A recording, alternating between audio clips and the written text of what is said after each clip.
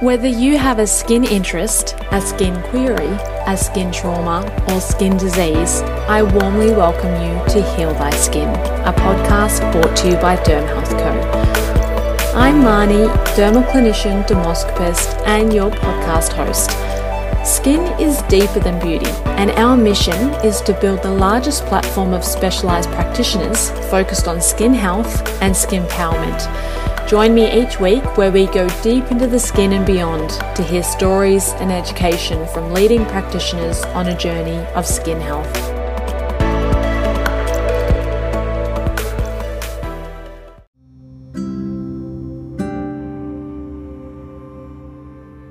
We would like to thank Allied Magazine for sponsoring this podcast episode. Allied Magazine combines allied health and wellness with a fresh outlook on people who are shaping and shaking up the industry across business, allied health, fitness, and wellness. Whether you are looking for a boost of creativity, professional advice from industry experts, the most exciting new products and technology, Allied Magazine is the only magazine allied health professionals need. And when you sign up to the Derm Health Co directory as a practitioner, you can receive a complimentary subscription to 1 month of the digital copy of Allied Magazine. To find out more, go to dermhealth.co or visit alliedmagazine.com.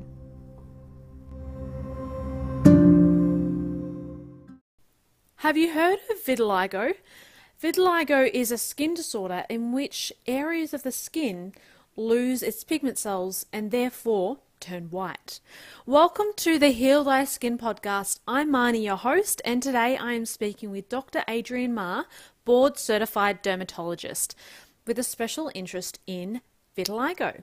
Vitiligo causes the skin to lose its colour and usually begins with a small few white patches or macules on the skin, which may gradually spread to large areas, sometimes affecting the whole body. And in later stages, it also affects the hair follicles, and the hair follicle, or the hair rather, will also turn white or lose its colour as well. Vitiligo affects approximately 1% of the population. So Dr. Adrienne Ma is going to speak to us all about vitiligo today. I know you're going to love this conversation. I certainly did. He is the head of the Department of Dermatology at Monash Health, an adjunct associate professor at Monash University, and has consulting rooms in Northwestern Dermatology in Victoria. So he has a special interest in vitiligo, and as such, he is the president of the Vitiligo Association of Australia. Dr. Ma shares how his journey into dermatology led to his special interest into vitiligo, the most common treatment options, and inspiring stories from his extensive career. I started by asking Dr. Ma what he thinks is the biggest misconception about vitiligo. So vitiligo is a condition that most people probably have seen, I suspect, without necessarily knowing that it is called vitiligo. And I think people, when they first see others with this condition, may feel that it represents an underlying condition, a health or medical condition. There may well be misconceptions about whether or not it could be something contagious, which is interesting because in some countries where vitiligo has a disproportionate impact, particularly in countries like the subcontinent, there is an infectious condition that also presents with pale patches, and that is leprosy. So I think for most people, it is simply just not knowing what it is, why it is that people have this clear disfigurement of their skin. And I think it leads to some intrigue, but also I think a natural, well, repulsion's a very strong word, but I think we all have a natural reaction when we see people with some disfigurement of their skin. Somehow it does push us away a little bit, and that's something that is natural, but we hope will be overcome over time as education improves about this condition. And I know certainly you're involved with, I guess, disabling this stigma about vitiligo, which we will discuss a little bit later into the episode. But tell us about your career and journey into dermatology. So to become a dermatologist in Australia, doctors have to firstly graduate, work in the hospitals for a few years before having a chance to enter the training program. And training as a specialist in Australia is modelled after the English system, which is essentially an apprenticeship. And so young doctors, if they're interested in the specialty, can apply for what is a very competitive and fairly limited number of training places to become a dermatologist. If accepted into the training program, it's a 4-year course with a very rigorous exam at the end. But like an apprenticeship, these doctors working in the hospital, treating patients under the direct supervision of senior specialist consultants, and once they qualify, they gain fellowship to the Australasian College of Dermatologists. So I went through that path here in Melbourne, and subsequent to that, worked and still do work as a dermatologist out at Monash Health, and I have a private practice here in Melbourne. And several years ago, some colleagues and I set up our first clinic at the Skin and Cancer Foundation, which is a private institution established and run by dermatologists. We set up a vitiligo clinic for other dermatologists to refer patients in to gain our specialist expertise in. So this clinic is a so-called tertiary referral centre. So that means it is only dermatologists who can refer in. There are similar clinics. There's a similar one up in Sydney. Their institution, which also used to be called the Skin and Cancer Foundation, they call it now the Skin Hospital. In Melbourne, our Skin and Cancer Foundation will soon change its name to Skin Health Institute. And there are other dermatology colleagues across Australia who have a particular subspecialty interest in this condition. How fascinating. So even after all those years of study, dermatologists will focus on a special interest. And by the sounds of what you were describing, not all dermatologists specialise or have a special interest in vitiligo. So do you remember the exact moment when you developed a special interest in vitiligo? What did that kind of journey or pathway look like for you? So I think, as you're suggesting, medicine is becoming very subspecialized. And so general practitioners can treat vitiligo. General dermatologists, and I do consider myself a general dermatologist, do treat vitiligo. And then within the specialty, some have a particular subspecialty interest. So my interest developed because I could see that it was a condition in Australia that is becoming more noticeable. And when I say that, we feel that the prevalence of vitiligo in the community, which may be 1%, maybe a bit less than 1%, is actually similar amongst people of all skin type, which is to say different skin colours. However, because of Australia's changing migration pattern, in the past, people with vitiligo, of course, would be of English Celtic stock and the condition less noticeable. But now that we're seeing more people from parts of the world where the skin is of darker colour, it's becoming more noticeable literally, and therefore it is a condition that is presenting more to dermatologists from people who do have that more noticeable disfigurement.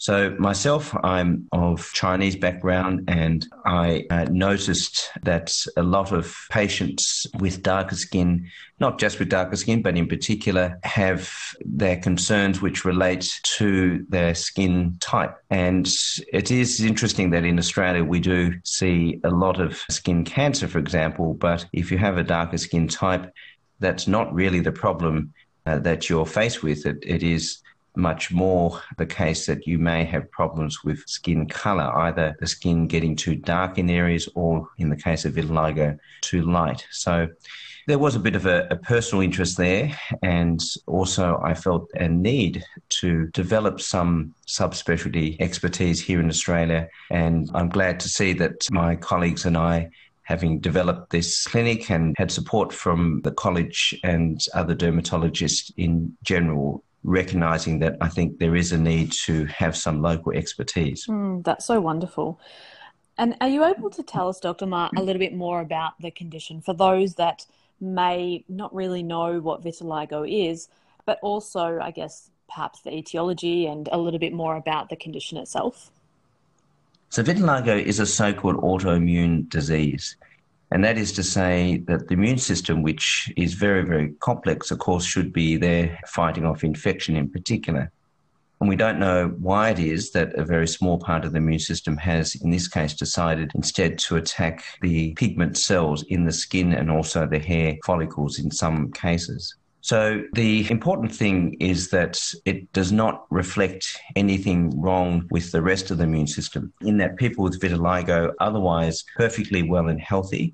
It certainly doesn't indicate anything wrong with anything internal in terms of kidney, liver, blood disease. So we do, however, see vitiligo in people who might be prone to getting other autoimmune conditions, in particular thyroid disease, which can result in either an over or underactive thyroid. And sometimes we do see this tendency running in families as well. So vitiligo can present at any age. So in children, in young adults, and occasionally in the elderly.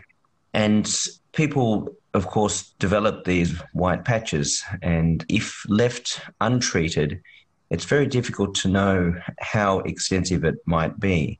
And that's one thing that we can't really assess in terms of doing a blood test or any other test, at what point that part of the immune system is overactive, you could say, in attacking the pigment cells, and at what point that immune reaction will itself settle down. And so some people may, if left untreated, just develop a few patches, and that's all. Other people, which is less common, will progress and develop further white patches, and potentially all of the skin color could be lost. So one of the challenges is being able to predict what will happen, and I know we'll touch on treatment, and that, of course, is a big challenge as well for us. So we know that there are genetic reasons. Stress certainly is a factor in many, if not most, cases. And I think, as we all realize, stress is not the root cause, but does manifest differently in all of us depending on our genetic makeup. And as dermatologists, we certainly see people with all manner of skin conditions that are exacerbated by stress. So acne, eczema, alopecia areata. And in the case of vitiligo, we certainly do see that. So emotional stress can be a trigger. Interestingly, physical stress as well. And by that, what I mean is that if the skin is rubbed, or if people happen to fall down and they abrade the skin, if they damage the skin in any way, and at that point in time, the immune system is active, those immune cells will tend to come into that area of damaged skin and bring out the vitiligo. And so we do suggest that people don't, for example, wear tight clothing, make sure the belts are not too tight, make sure the shoes are not too tight, and to protect the skin generally, because sometimes excessive rubbing or damage of the skin could bring out vitiligo in those areas. I see. So in some parts, a bit misunderstood, but also we know that some of the main factors are stress and other common trauma of the skin. In terms of treatments, so I know there are variable treatments depending, I guess, on probably the prevalence of the vitiligo and perhaps the age or time constraints of the actual patient. Are you able to go through some of the most common treatments and perhaps include the risks of these treatments and the success rates that you have seen in these treatments as well?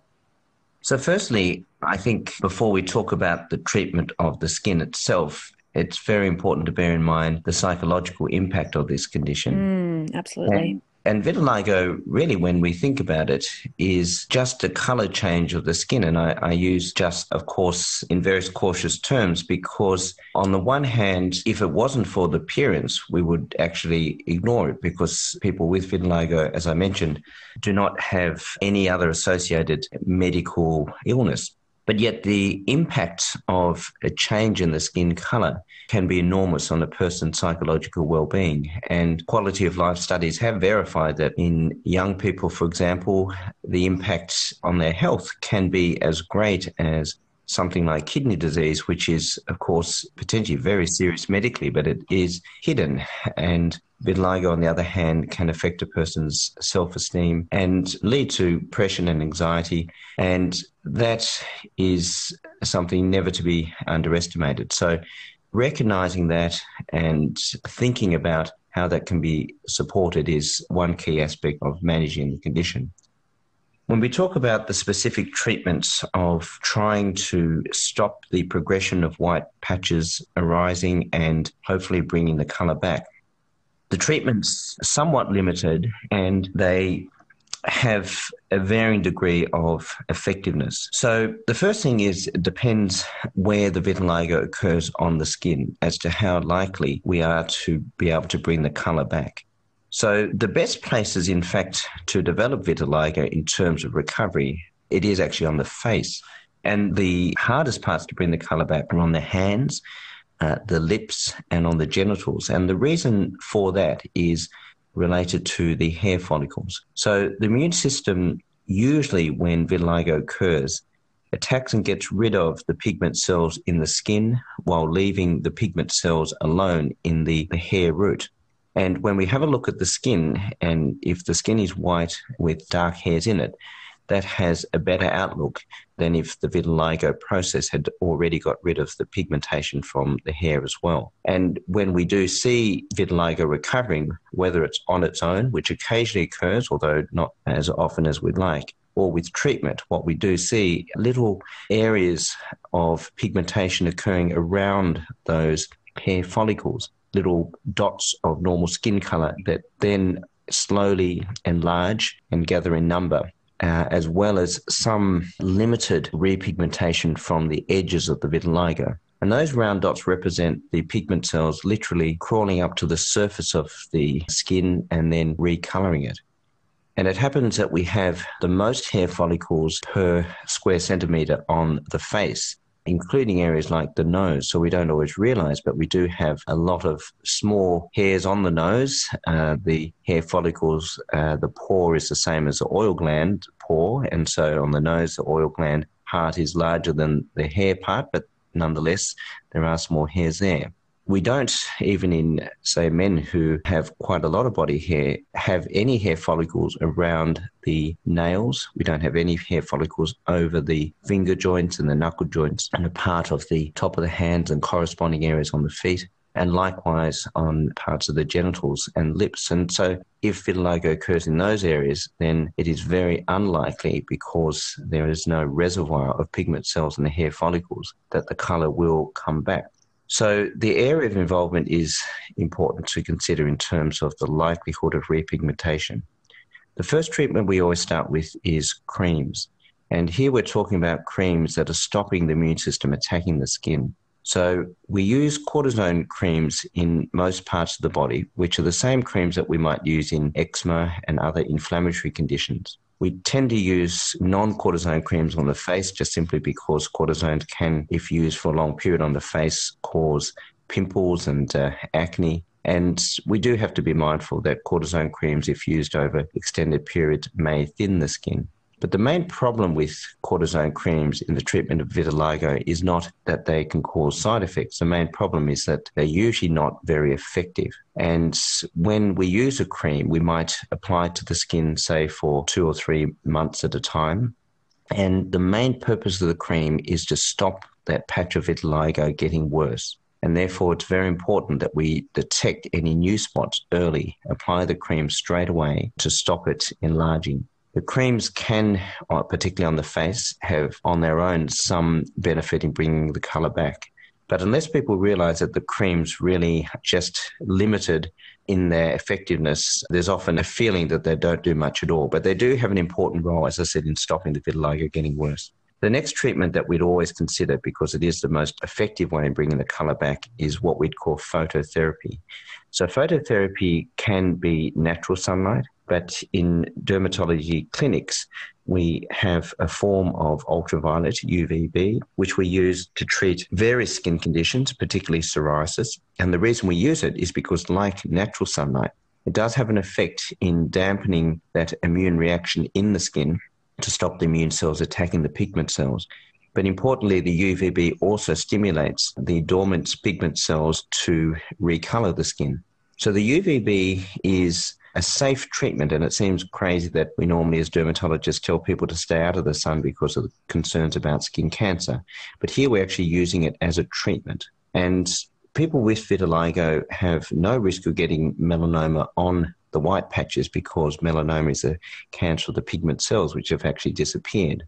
And when you think about it, in people for whom vitiligo is particularly troublesome, their normal skin is quite dark and therefore relatively protected from sun damage. But the interesting thing is that research has now confirmed that if you take two people with the same skin colour and expose them to the same amount of sun, the person who has a genetic tendency to get vitiligo in fact has a lower than expected risk of developing skin cancer, particularly melanoma, even on their normal pigmented skin. And we think this is one potential upside, if you like, of having an immune system that's designed and overactive to get rid of pigment cells, in that it does seem as though it also can more easily get rid of cancerous pigment cells, which would be melanoma cells. So having phototherapy as a treatment is relatively safe. It still does need to be under dermatologist supervision.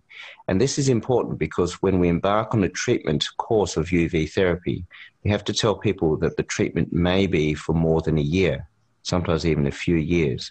And this is attending the UV cabinet treatment 2 or 3 times a week. So it's a very, very large commitment. And it can have a very wearing effect on the individual, having to fit that into their schedule, even though the treatment itself may only be a few minutes at a time. It's finding time at the end or beginning of the day, coming in 2 to 3 times a week, driving to the dermatology clinic, having the treatment, and not really seeing so much difference day to day. And we rely on photography every 3 months to be able to compare and to see whether there is some improvement. The other problem with phototherapy is that it does make the normal skin tan.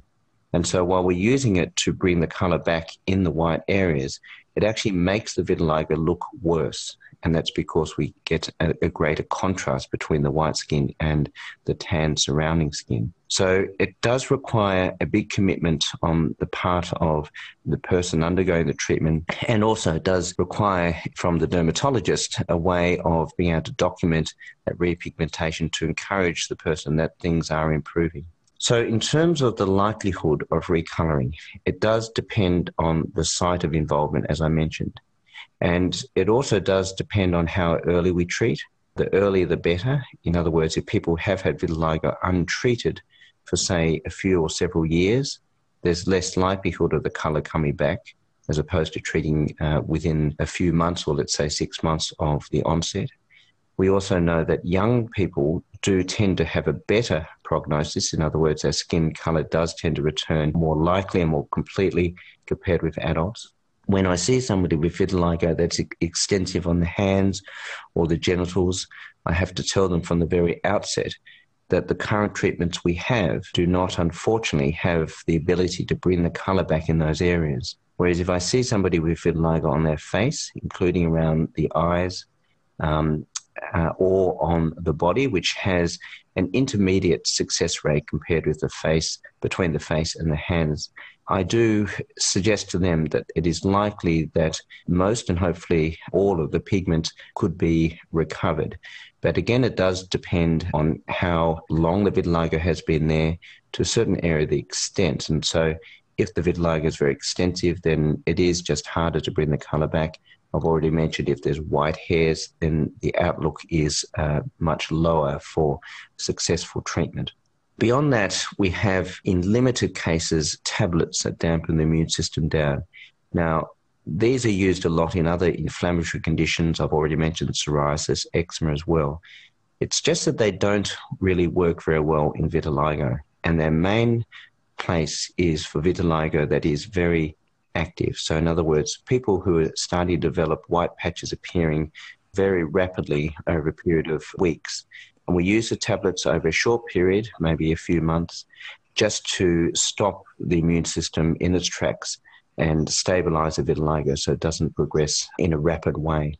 Beyond those treatments, there are some times where we would consider bleaching, which is to say removing all of the natural skin colour and to make the skin all white. Now, it's a very drastic treatment, and it is something that is potentially permanent, although for many of these people, somewhat ironically, they then have to worry about their natural skin coming back and then having to bleach it again. But it is an option that is suitable and often preferable for people who have very extensive vitiligo that is very disfiguring, who might, because of their features, look acceptable, in fact more acceptable if all of their skin was white. Now, I think most people know that Michael Jackson had vitiligo, and indeed he had. And I think one of the tragedies of Michael Jackson is that he never outwardly discussed his condition. But I think it does explain why maybe he did wear that glove on one hand, because that's where vitiligo can occur. But also I think it does explain why he may have had plastic surgery, because if we bleach all of the skin colour and if your features Caucasoid, it doesn't look too odd. But if you have African features with a broad-based nose and your skin goes all white, it does look a bit incongruous, and therefore it may explain why he had surgery, for example, on his nose. So to bleach the skin can be very effective in some people, but not for everybody. And that process takes over a year or so of using a bleaching cream every day, and that does need to be done through a dermatologist. Surgical treatments for vitiligo are emerging, but it is important to note that they only have a limited place, and the surgical technique that is preferred is one that is now just being offered in certain centres, including ours in Australia. However, we are still just developing our expertise in this area. Surgery is limited to what we would call stable vitiligo. So stable vitiligo occurs after we have tried, mainly with the phototherapy, to bring back as much of the skin colour as we can. At some point in time, when we are continuing with the light therapy, we have a look at the photographs and there is no further improvement. So in other words, a person's skin colour might have returned, let's say, 80% in some areas, but not completely. And we continue with the treatment, and then after 3 months, look at the photos, and it's the same. In that situation, we stop the treatment. We continue to observe in case the light is just holding the immune system at bay. If the white patches start to develop again, we, of course, restart the treatment. But at a certain point in time, we will stop the treatment, and then those remaining white patches stay exactly the same, regardless of whether we used any treatment or not. So those remaining areas are essentially like a scar, and that's what we call stable vitiligo. And we assume in that situation that the immune system at that point has stopped attacking the skin. Now, for stable vitiligo, there is the option of considering what we would call epidermal grafting. So what we do in this situation is that we remove, just with a very thin slither of skin from usually the hip or the buttock area, and we literally put that into a Petri dish and add to that a chemical called trypsin. And what trypsin does is it separates out the individual skin cells, including the pigment cells. And from that, we make up a liquid suspension of a person's own skin cells. On the area of vitiligo, we then use a laser to remove the very top layer of the skin. And onto that area of skin, we put that skin cell suspension. So what happens there is that the person's own skin cells settle into that area of vitiligo and recolor the skin with their own melanocytes or pigment cells. Now, the advantage of that treatment is that because we're only taking a very thin slither of skin from the donor site on the hip, and because we're only removing the very top layer of the skin from the white, stable vitiligo, it really should and does heal with no scarring. The other advantage is because we're using a person's own skin cells, the colour match should be the same, and the skin where the transplanted cells have gone into should tan as per usual. The problem is that it's quite a technical thing to achieve, and although we hope in cases of stable vitiligo to be able to bring back at least 70% of the skin colour, that's not always achievable, and the treatment is not covered under Medicare, so there is some cost involved. But for people with limited areas of stable vitiligo, that is something now that we can consider as a treatment option. We have a number of colleagues, or I have some colleagues overseas who have particular expertise in this area. And as I said, it is a new and evolving area. The last thing I wanted to mention in terms of treatment is camouflage. So camouflage should be offered to everybody with vitiligo if they choose to cover it. And the interesting thing is that not everybody does choose to do so. But if people do, then there is quite a large range, an increasing range of products designed to colour match, to enable people to camouflage their vitiligo and to do that on a regular basis. So every product does vary in terms of how good a colour match it can achieve, how easy it is to apply, how long lasting it is on the skin, and also whether or not it looks like makeup. So for men in particular, it's not acceptable to have something that clearly a makeup, whereas for women that can be an option on the face.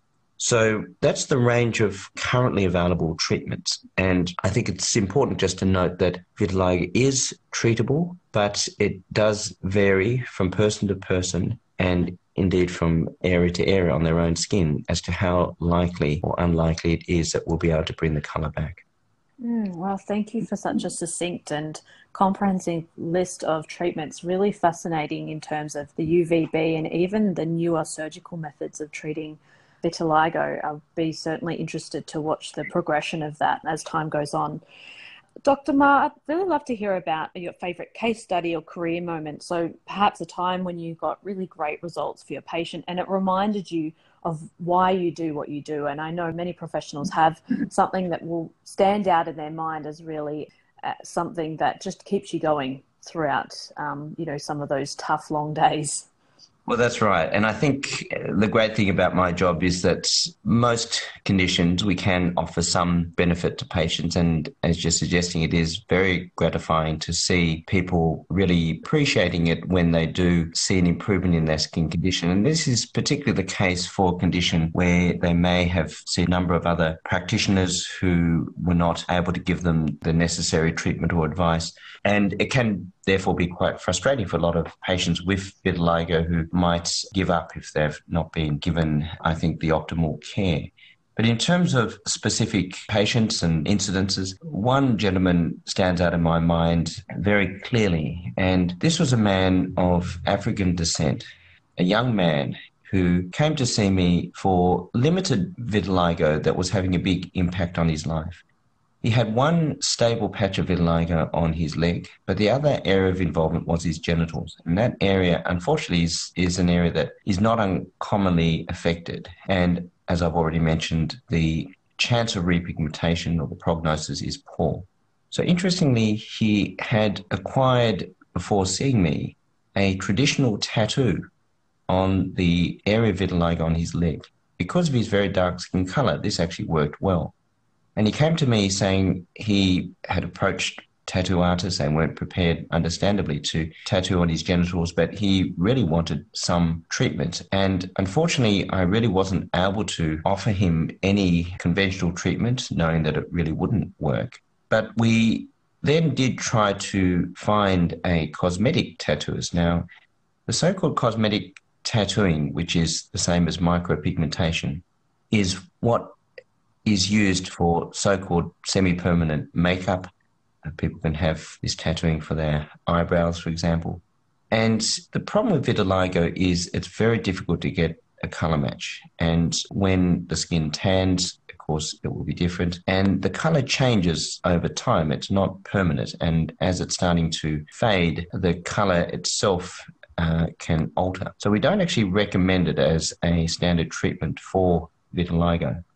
This gentleman was very desperate, and I did point him towards somebody, but I didn't see him for some years. He came back to see me several years later and told me that, in fact, he did see somebody and had this micropigmentation performed.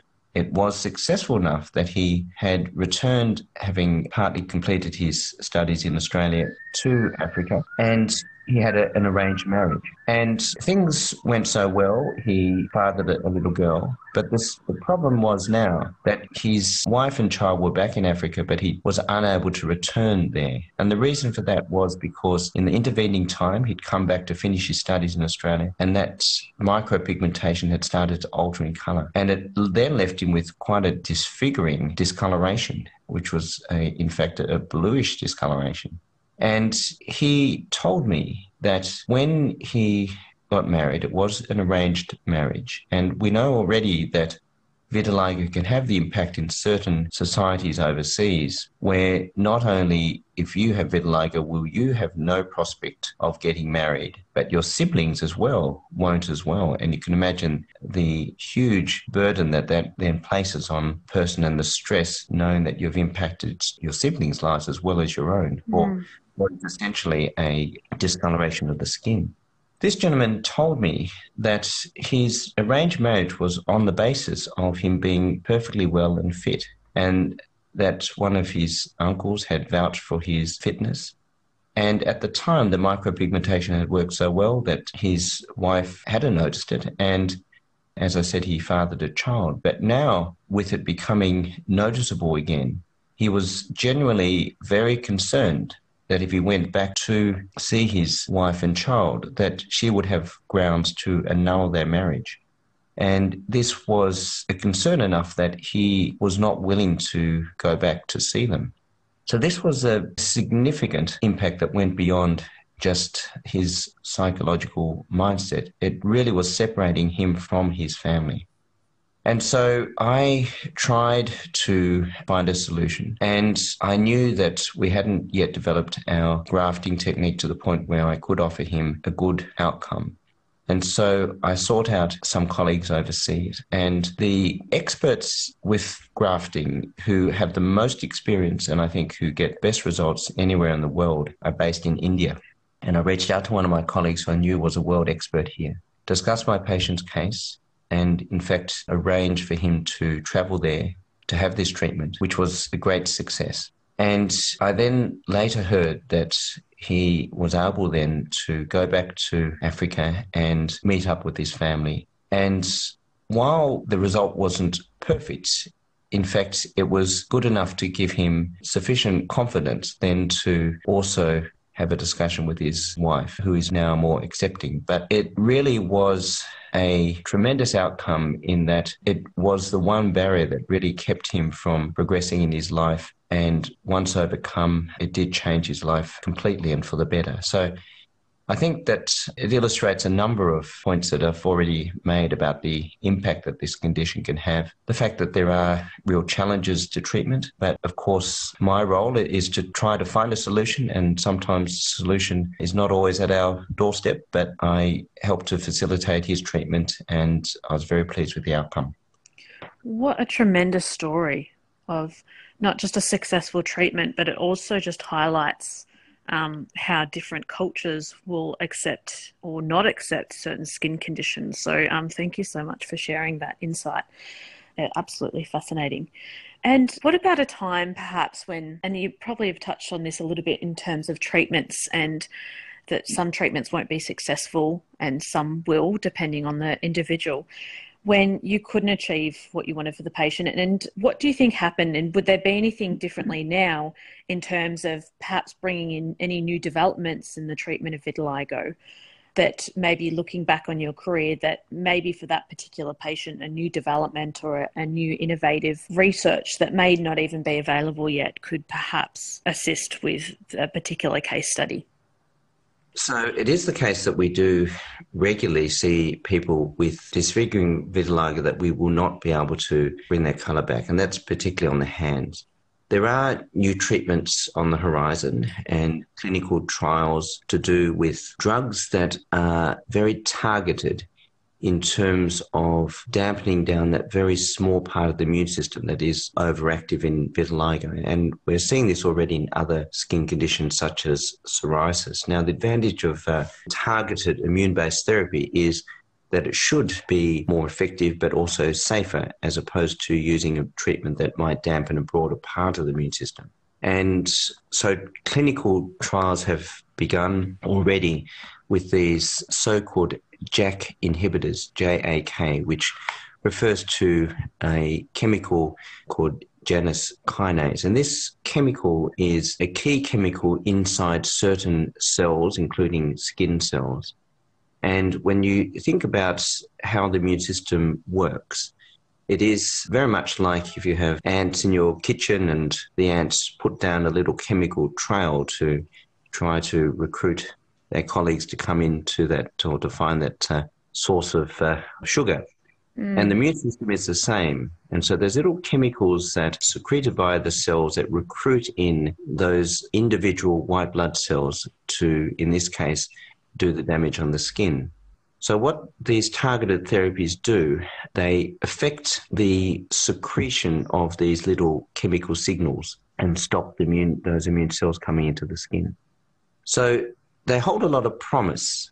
However, the big problem with vitiligo is that unlike conditions like eczema and psoriasis, where in those conditions when you stop the immune system coming into the skin, people's skin will return and recover completely to normal. Even with very extensive and severe psoriasis, that condition never causes any permanent scarring of the skin. With vitiligo, stopping the immune system coming to the skin is only half the battle. We then have to bring the colour back, and that's where we struggle, and I think we will continue to, even after the further development of these newer drugs, we will still continue to have a difficulty in bringing the colour back in areas such as the hands. So you asked about cases or times where I felt that treatment really was not able to be delivered to the satisfaction of myself or my patients, and would I do anything differently?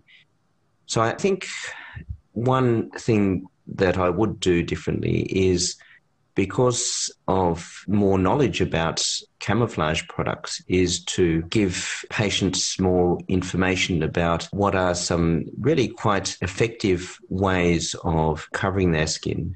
But I also feel that I would like to be able to offer them more support in terms of getting involved with support groups and online resources. And this is something that we are developing through the Vitiligo Association. So I think that it's very important that as a dermatologist, I recognise that my part of the management is limited, but should not be just focused on trying to treat the medical condition. I need to recognise that there are other ways of supporting my patients, and therefore referring to colleagues who have expertise in psychological counselling, referring to my colleagues who have expertise in makeup camouflage, and to the support groups which are organised by people themselves who have vitiligo. These are very important aspects of helping and supporting my patients. It goes beyond the treatments that I can offer as a doctor. Fantastic. And the Vitiligo Association of Australia was founded in 2010. You currently sit on the board as the president. So what exactly does the VAA do? Is it for support, treatments? Are you able to expand a little bit about the services that it provides? So the VAA is the only and the main association in Australia that is dedicated towards supporting those with vitiligo and supporting where we can endeavours, particularly in research, that might help to develop further and better treatments in the future. We are very keen to develop the support groups that I mentioned and other resources. One of our big projects at the moment is a camouflage project to inform people of the many products out there and to road test each of them so that people can, through an online resource, see which products may be more or less suitable for them and for what reasons. So the VAA is a relatively new association, and there's a lot that we need to do, and we're now just, I think, hitting our stride in terms of developing these very important resources. So I mentioned support groups. We don't yet have active support groups throughout Australia, but that now is one of our focuses. And we are starting to tap into the many talents that our members have in being able to contribute where they can, help to encourage, inspire, and support others. And I'll just give you one example. So one of our members who recently joined is a young lady. Her name is Tia, and she has vitiligo, which is on her face, and it's quite visible. She has skin that is dark enough so that it is quite clear that she has this condition, but she has chosen very deliberately not to cover it. And she feels that this is very much a part of her identity. But further than that, she is very keen to create a presence online through her Instagram account, and now we're hoping through the VAA, to be a role model for particularly young people who might feel that they're alone, they know nobody else with this condition, they do lack that self-confidence. And seeing this attractive young lady who is clearly confident enough to not let this condition affect her life and her presence, I think is going to be a wonderful thing. And many of your listeners will perhaps know of Winnie Harlow, who is a model. She's Canadian of African descent, who was on one of the reality TV shows of America's Next Model. And she has now got a contract with a number of very high-profile companies, and she has made a tremendous difference to people with vitiligo all around the world, being now able to see somebody with their condition who, again, is out and proud and can then enable others to have a bit of a conversation about this condition, to demystify it and to, over time, make it more acceptable. And it is interesting, I've got a couple of patients. One lady, she tells me that while she covers up with makeup in Australia, when she goes back to a Greek island where her family is, that there are others with vitiligo there. I'm not sure if it is more prevalent or not, but they walk around and people don't look twice. So she doesn't have to wear a makeup there. And I have another gentleman from the Caribbean island who has had the same experience. And how great would it be if we got to that point in our society where people didn't feel that they need to cover and people really wouldn't look twice?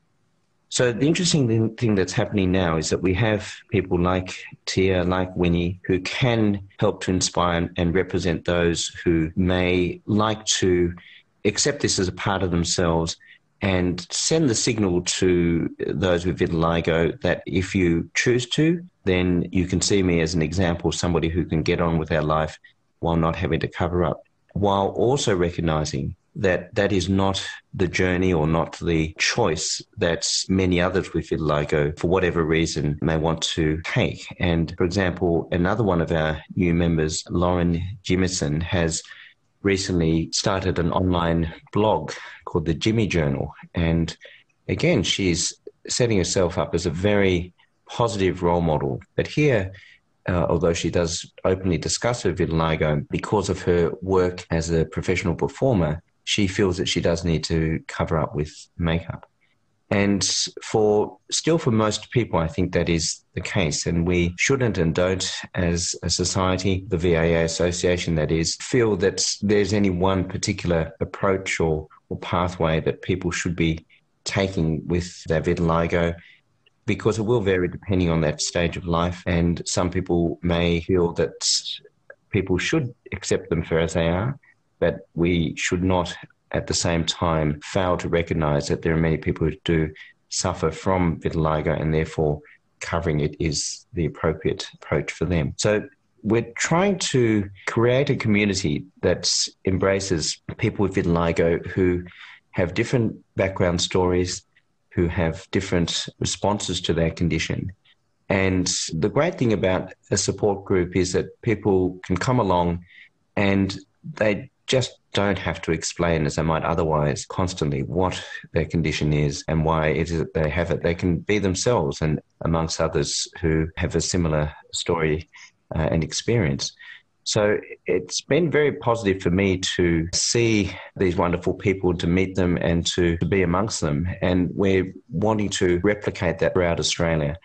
So That's a big part of what we do with the VAA. We are trying to organise events to coincide with World Vitiligo Day that occurs on the 25th of June every year.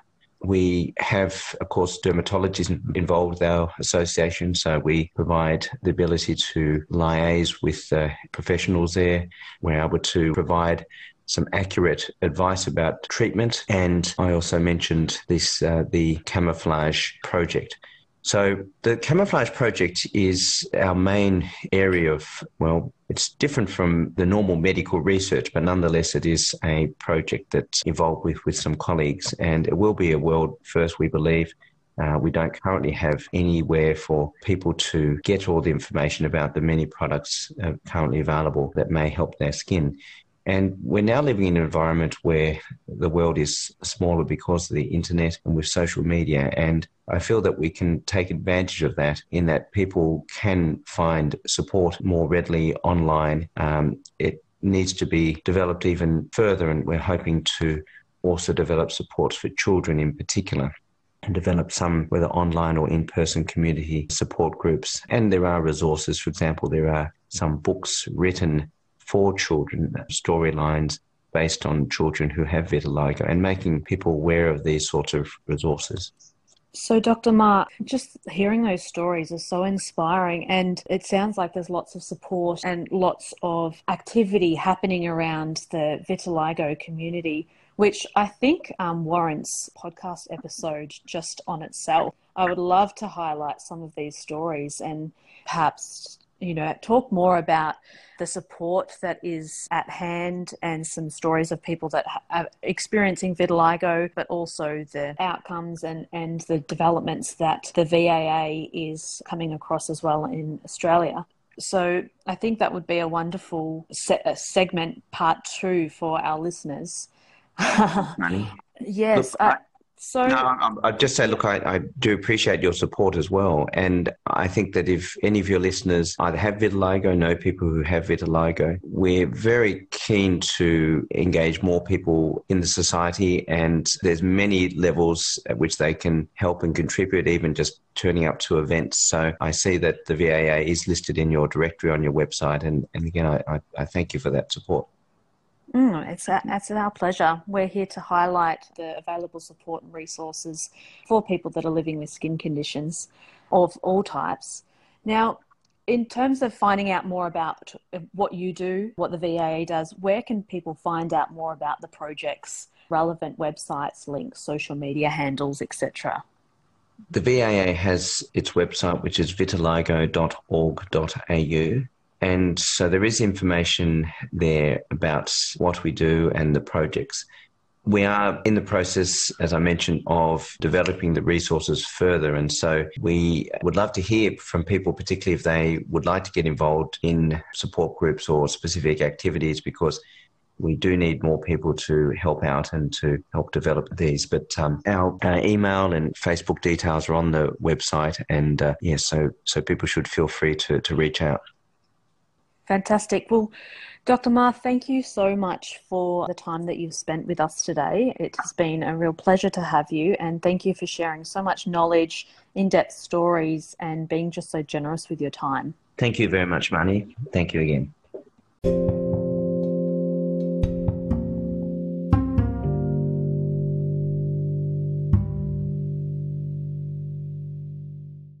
Wow, what an interview. Dr. Ma was so incredibly generous with his time and his stories. I could have listened to him all day. And I think it calls for a second episode.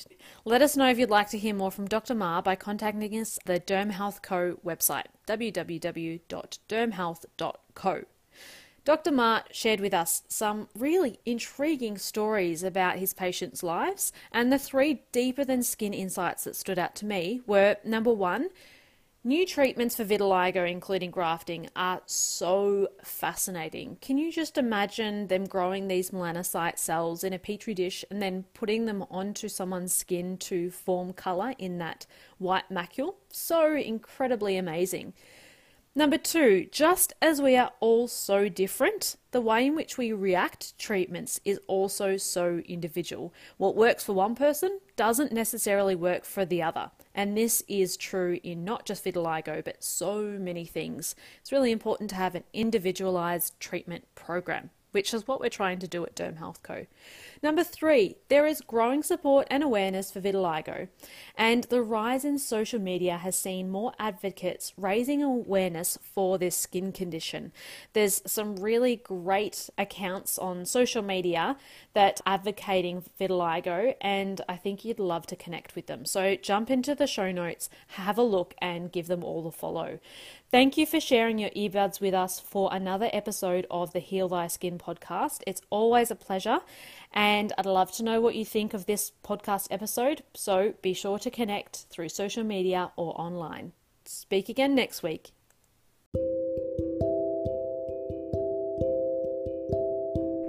If you know someone experiencing a skin condition or concern and you're enjoying these episodes, then be sure to share the podcast with them.